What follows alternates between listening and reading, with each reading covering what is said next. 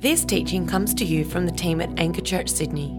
We hope you're blessed by it. For more teachings, resources or info, check out our website www.anchorchurch.com.au. So this week, I'm going to be looking at three things. One, the nature of forgiveness. So what is it? What it isn't, but what is it? The dangers of forgiveness. How is it that particularly in our Christian culture, we have cast forgiveness in such a way that really is not biblical, that really maybe hasn't been helpful and has been damaging to a lot of our relationships. And then I want to do something a little different where we're going to practice forgiveness here. So often we sort of drop sort of concepts or truths, and then we ask you to go away and put those into practice. But we're going to actually do that today together. So at the end, we will be looking at what does it look like, but also experiencing, practicing forgiveness here. Practicing not only giving it, but receiving it. So with that said, let me pray, and then we'll jump right back into it. Father, we thank you again for your goodness to us. Holy Spirit, I pray that you would move in this room now this morning. There's hurt in this room, there's shame, there's guilt. There are people who have walked away from you. There are people who are walking away from you. There are people who are coming back to you. And so wherever everyone is, Holy Spirit, we pray that you would minister to them now. Help me to forget the things that I prepared that aren't going to be helpful this morning. Help me to remember the things that are going to bring those who are far near. Spirit, we pray that you would be pleased to save this morning, even now. As my broken words ring out, may your perfect word carry them and bring them to effect. Help me now, help us now, we pray in Jesus' name. Amen and amen. Now, the story of Joseph that we've been looking at has played quite a prominent sort of role in our Western social imagination.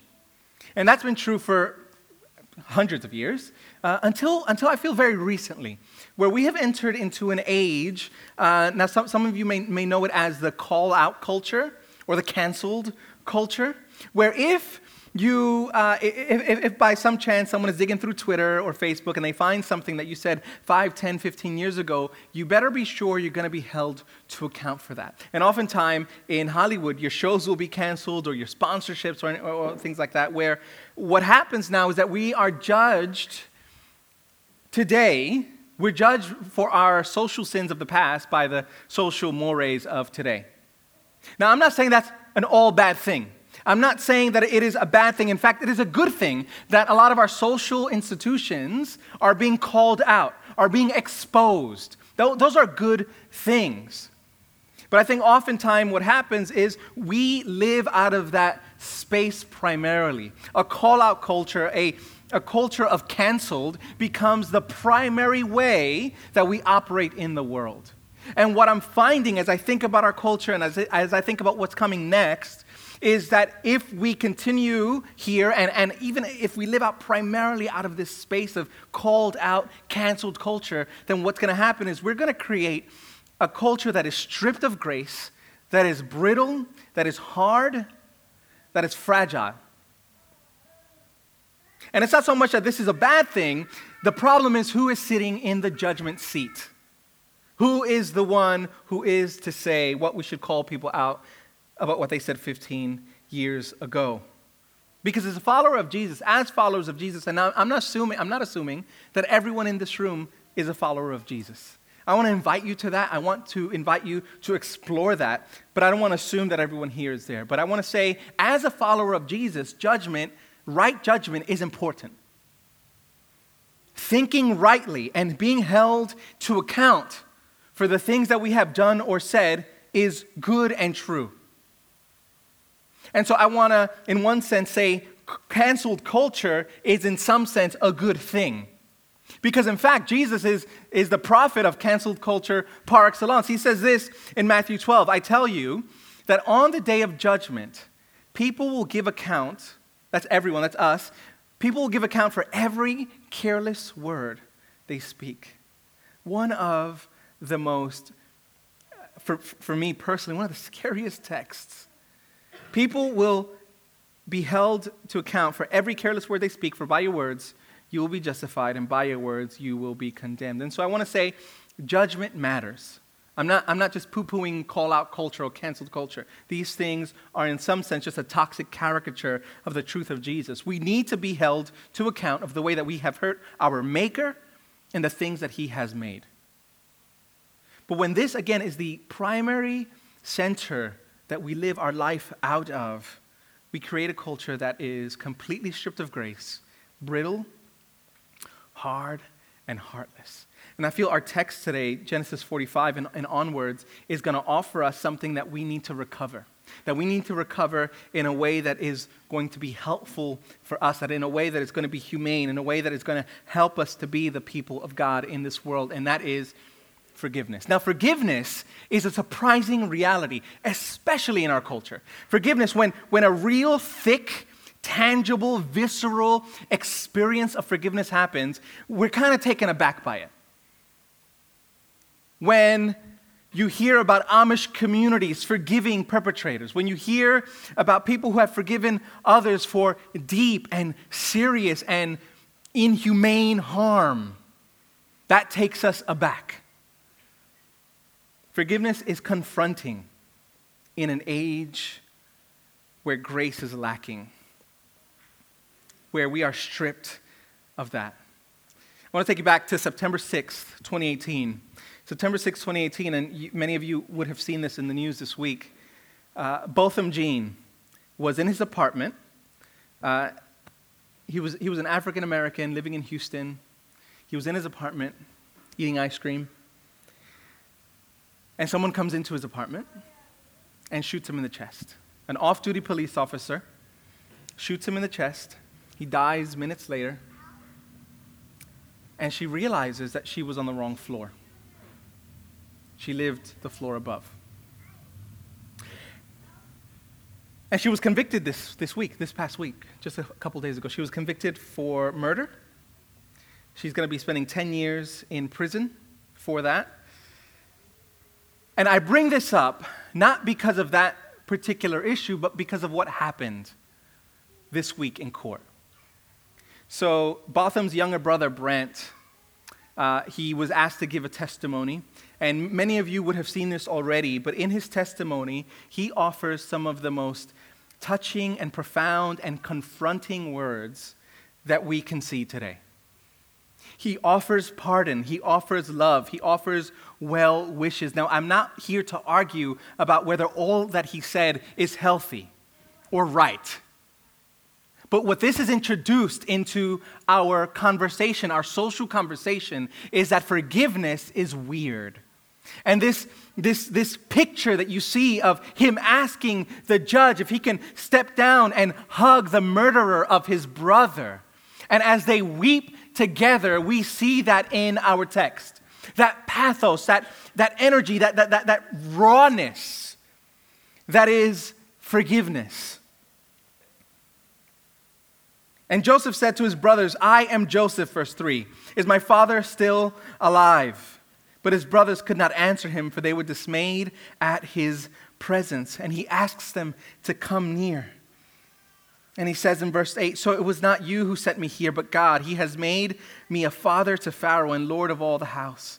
Hurry, go and get my father and say to him, 'Thus says your son Joseph, God has made me lord of all Egypt.'" And he goes on. And in verse 12, "Now your eyes see, and the eyes of my brother Benjamin see, that it is my mouth that speaks. He reveals himself to them."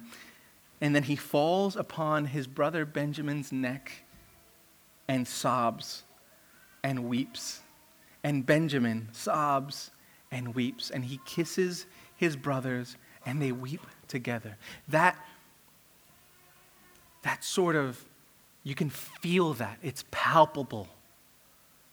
And as you see Brent hugging the convicted murderer of his older brother, that comes through. And there were so many conflicting responses to this. A lot of people were saying, look at how beautiful grace is. Look at how beautiful forgiveness is. Most of my friends and most of my family were outraged at this reality. They thought it was wrong. They thought this was one of the most disgusting things they have ever seen. And so what is it that draws out these different competing and conflicting responses. And I often think it's because we misunderstand forgiveness. We misunderstand the nature of forgiveness. We misunderstand what was happening in that courtroom, and we misunderstand what is happening in this text so often. So I want to talk about the nature of forgiveness, and I want to talk about it in the sense of what it isn't. Oftentimes, it's helpful to think about what something isn't to clarify what it is. But I also want to talk about the dangers of forgiveness. How is it that forgiveness can be dangerous for us? And then I want to talk about, and I want to actually practice with you the way of forgiveness. So I want to say really clearly up front what forgiveness is not. Forgiveness does not mean, and a lot of you need to hear this today, that we do not pursue God-ordained paths of justice. Forgiveness does not mean that we don't pursue God-ordained paths of justice. Romans 13 says this, "Let every person be subject to the governing authorities, for there is no authority except from God, that those that exist have been instituted by God." And he goes on in verse 4 to say that the government holds a sword to bring and mete out justice. So forgiveness does not mean picking up a rug, as it were, and just sweeping injustice under the rug. In fact, I want to say that forgiveness, built in forgiveness, has to be the acknowledgement of a deep wrong done. To forgive something means there must be something to forgive. And so many times we have heard as Christians that it doesn't matter how people feel. It doesn't really matter how it makes you feel. You just need to forgive. You just need to let it go. You just need to sweep it under the rug. And we'll talk more about that under the dangers of forgiveness, but I want to say really clearly that forgiveness never means foregoing the God-ordained, instituted paths of justice.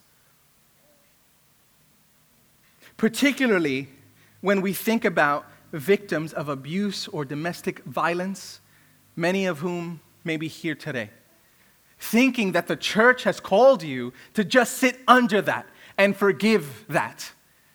And that is never the call of Jesus. You are not called to remain in a toxic and abusive relationship. That's not what forgiveness means. Forgiveness does not just sweep things under the rug. It also doesn't mean that we don't feel the sting of grief.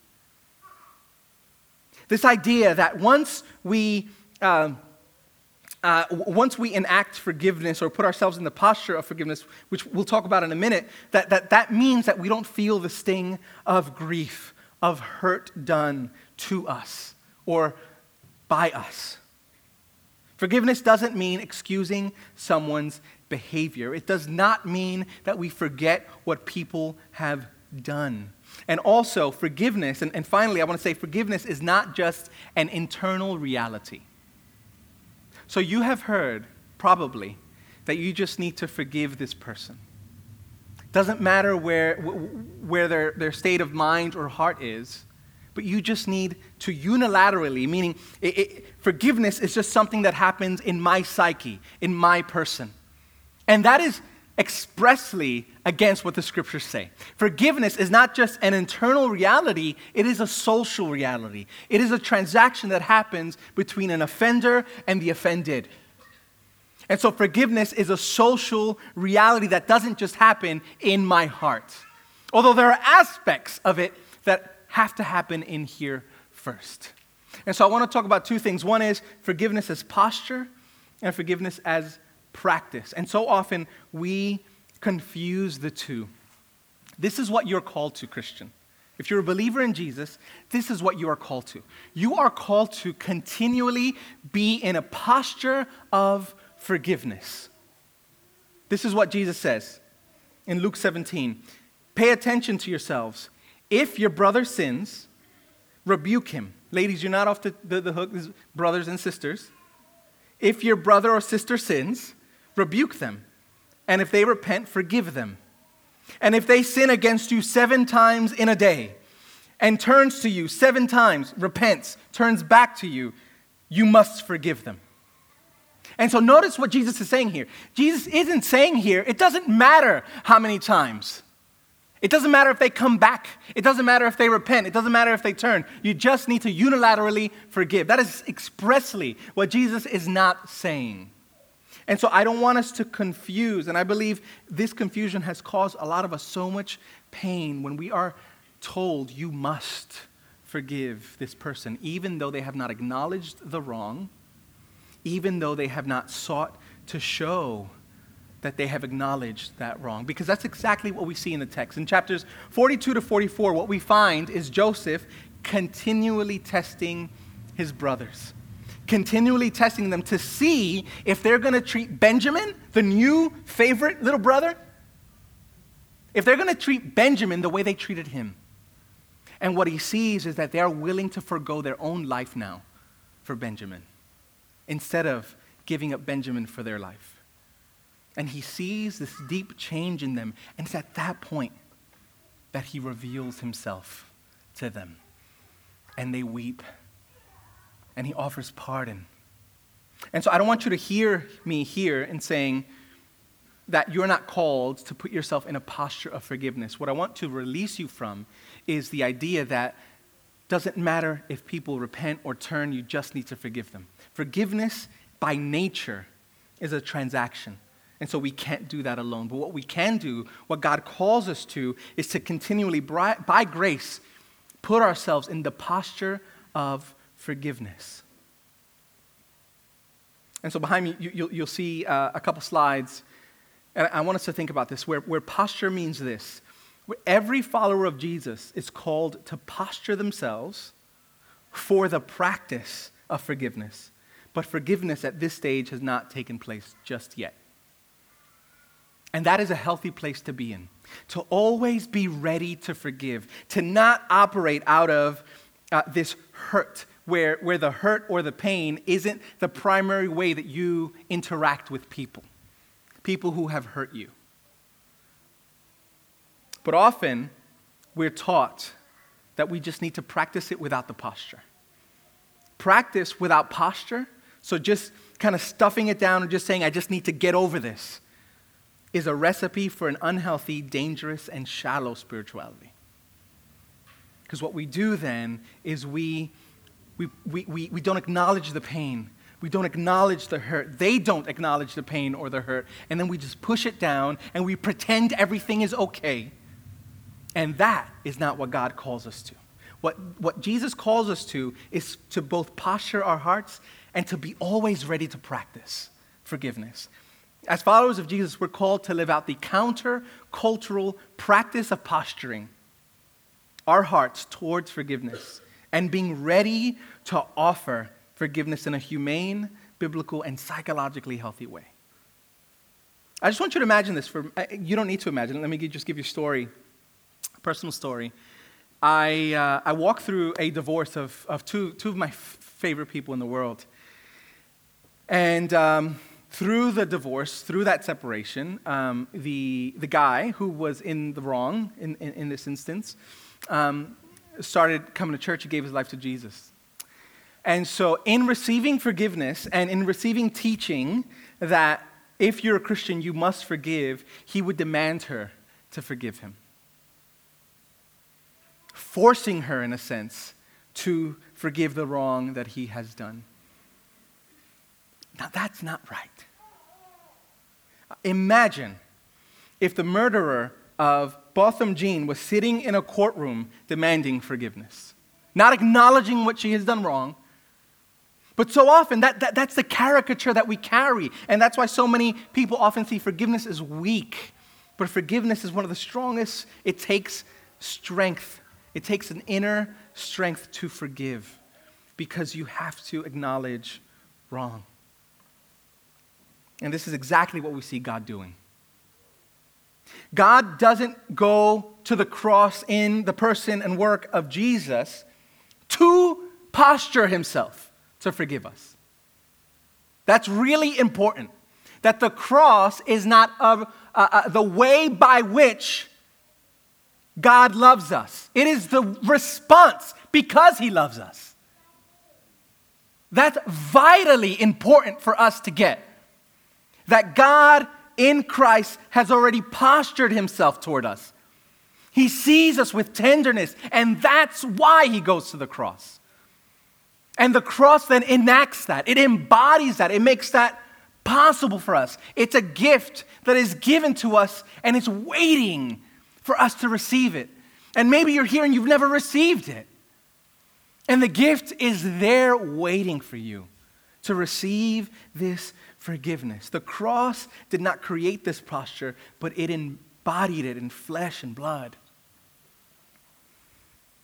The cross and the resurrection are proof that God's heart has always been in a posture of love toward you. And he invites us into this beautiful life where we can receive forgiveness and give it. I would venture to say that there are many of us here who have tried. You've really, really tried with everything you have to forgive hurt done against you. And you feel blocked. You feel like it just hasn't happened, like it can't happen. You've tried to place your heart in a posture of forgiveness. And I'm not sure where you're at, but I tell you this, when we try to give of something that we don't have, we'll fail. And it's not about trying, but it is about training our hearts to be placed in a posture of forgiveness. And the only way that you are ever going to place your heart in a posture of forgiveness against those who have hurt you is by receiving forgiveness. That's the only way that we are going to be the people of God in this city that will not just live out of a brittle and hard culture, but that will bring grace and forgiveness to this culture. And so towards that end, I want to lead us now in a time of confession and repentance and forgiveness. I don't want to just drop a concept on you for you to go away, but I want us to pause for a moment. And maybe this is the first time in your week where you're going to get a chance to breathe and to think and to slow down. And one of the ways that we fight our battles is not through flesh and blood, but it's through prayer and repentance and confession and forgiveness.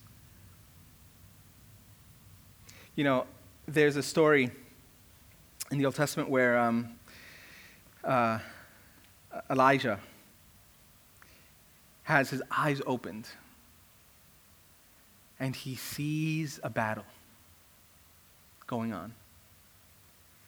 This spiritual battle. And we're so closed off to that in our culture particularly, even as Christians.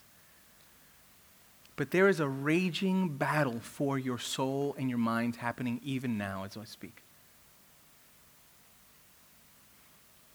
And one of the ways that we fight is through repentance and confession and forgiveness. And so I'd like you to take a moment now, as I invite the band up, just to think about your week. I want you, if you feel comfortable doing this, to close your eyes for just a moment. And I'm going to ask you a few questions. You don't have to answer them out loud. I actually invite you not to. But think about these questions. Maybe this is the first time you're ever doing this. Maybe this is the first time that you've ever even thought about doing this. Maybe this is the first time that you've encountered grace from Jesus. And ask yourself this question: when this week did you mess up? When have you failed to do God's will? And as you think about those questions, and I'll give you a few more, but as you think about those questions, this is crucial. God is looking at you right now with eyes of tenderness. So often, we've received eyes of disappointment from our parents or from our peers or from those who we look up to. And we carry that into the throne room of God, thinking God must be disappointed. I'm thinking about how I've failed. Of course he's disappointed, and I want to put that lie back into the pit of hell where it belongs and tell you that he is looking at you with eyes of tenderness. Even as he looks at you in our failure and our sins, his eyes are welling up with tears of joy that you would come back to him. Oh, he's so excited when you come back to him, when you confess, when you repent. Repentance is not a dirty word. Repentance is a way to cultivate a beautiful and deep relationship with the Father. He calls us to that. And so as you close your eyes and as you think about these questions that I'm asking, you need to see his face as one full of love and compassion. That is his posture towards you now. Where did you mess up? What do you need to confess? Where have you failed to do his will? Where did you hurt someone this week? Where has someone hurt you this week? Isolate that. Put your finger on that. We can live our lives in one of two ways. We can either live our lives confessing our sins, our brokenness, receiving forgiveness from God, or we can live our lives ignoring the sins which negatively impact our relationship with God and others. We can live as people who seriously wrestle with the call to forgiveness, not an easy call. Or we can live our lives out of a center of resentfulness and unforgiveness that ultimately will hurt us, others, and our relationship with God. So to this end, I want to invite you to just sit for a moment in silence and think about, where have I failed? What do I need to confess? Who have I hurt? How have I been hurt? And just bring that to a Father who is waiting with open, tender arms.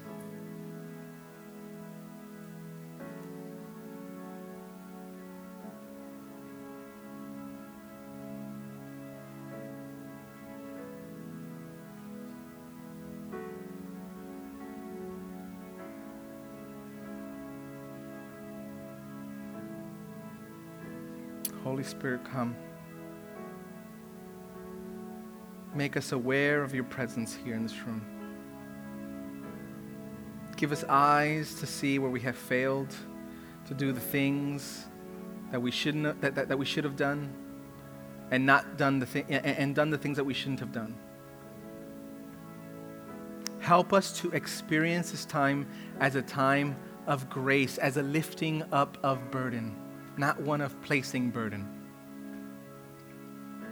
Holy Spirit, come and do a work in this place. And so together, Lord, we confess our many sins. We confess them to you. We confess them to one another,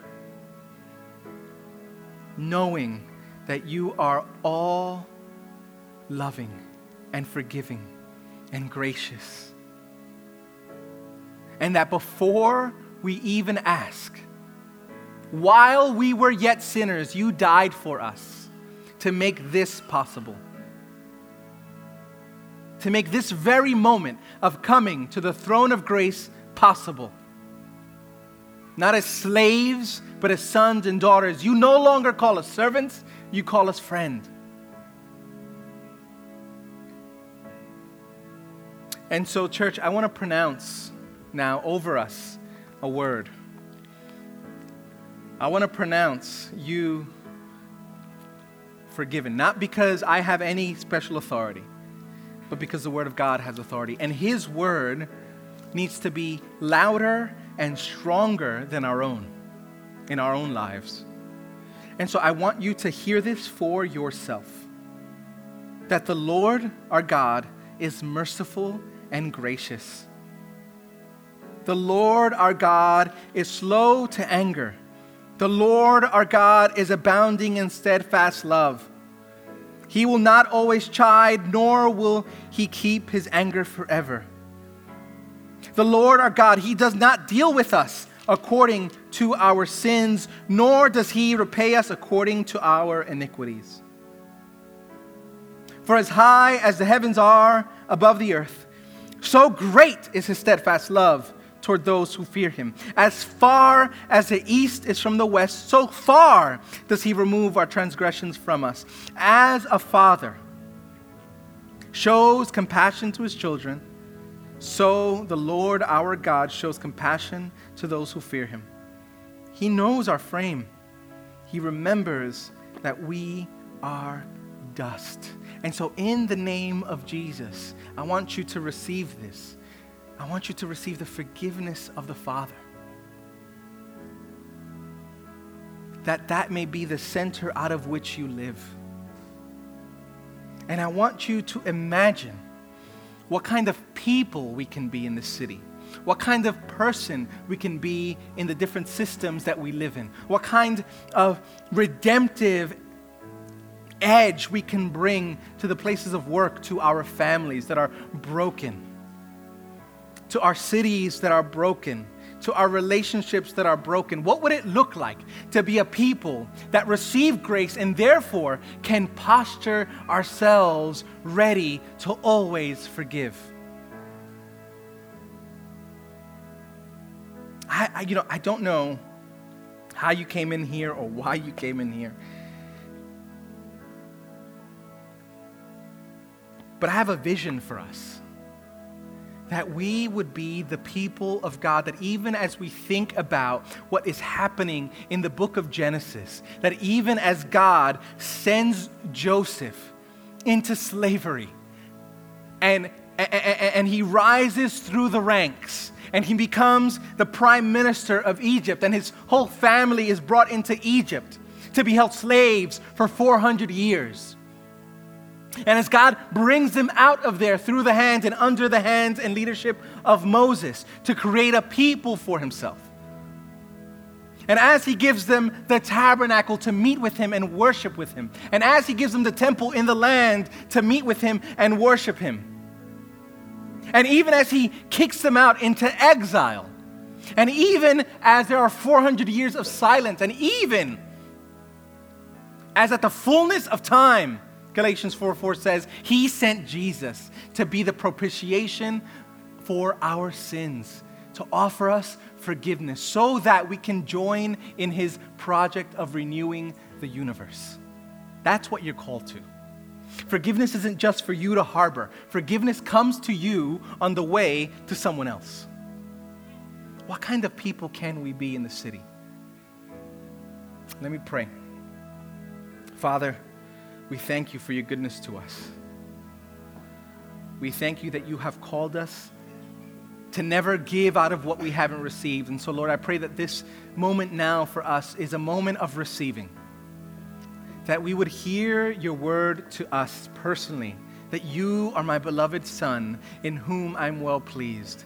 You are my beloved daughter, in whom I am well pleased. And because of that, we live out of that. We confess our sin. We repent of it. By grace, Lord, you change our life and our lifestyle. Not to prove something to you, but because we are yours. And you're making us more and more into the image of your beloved Son, Jesus Christ. Holy Spirit, I feel so inadequate to effect this work. This is not my work. This is yours. So Holy Spirit, work now, I pray. Where people need to practice the way of forgiveness, where we have missed opportunities to forgive, where we have quenched the Spirit in our lives and have not wanted to yield to you, Holy Spirit, where we have not wanted to be in a posture of forgiveness, Lord, would you move? May we see the way that we have heard others and offer reconciliation and repentance and renewal and reconciliation. We need you to do this work in us, Lord. And we pray in your beautiful and holy name, Jesus. Amen.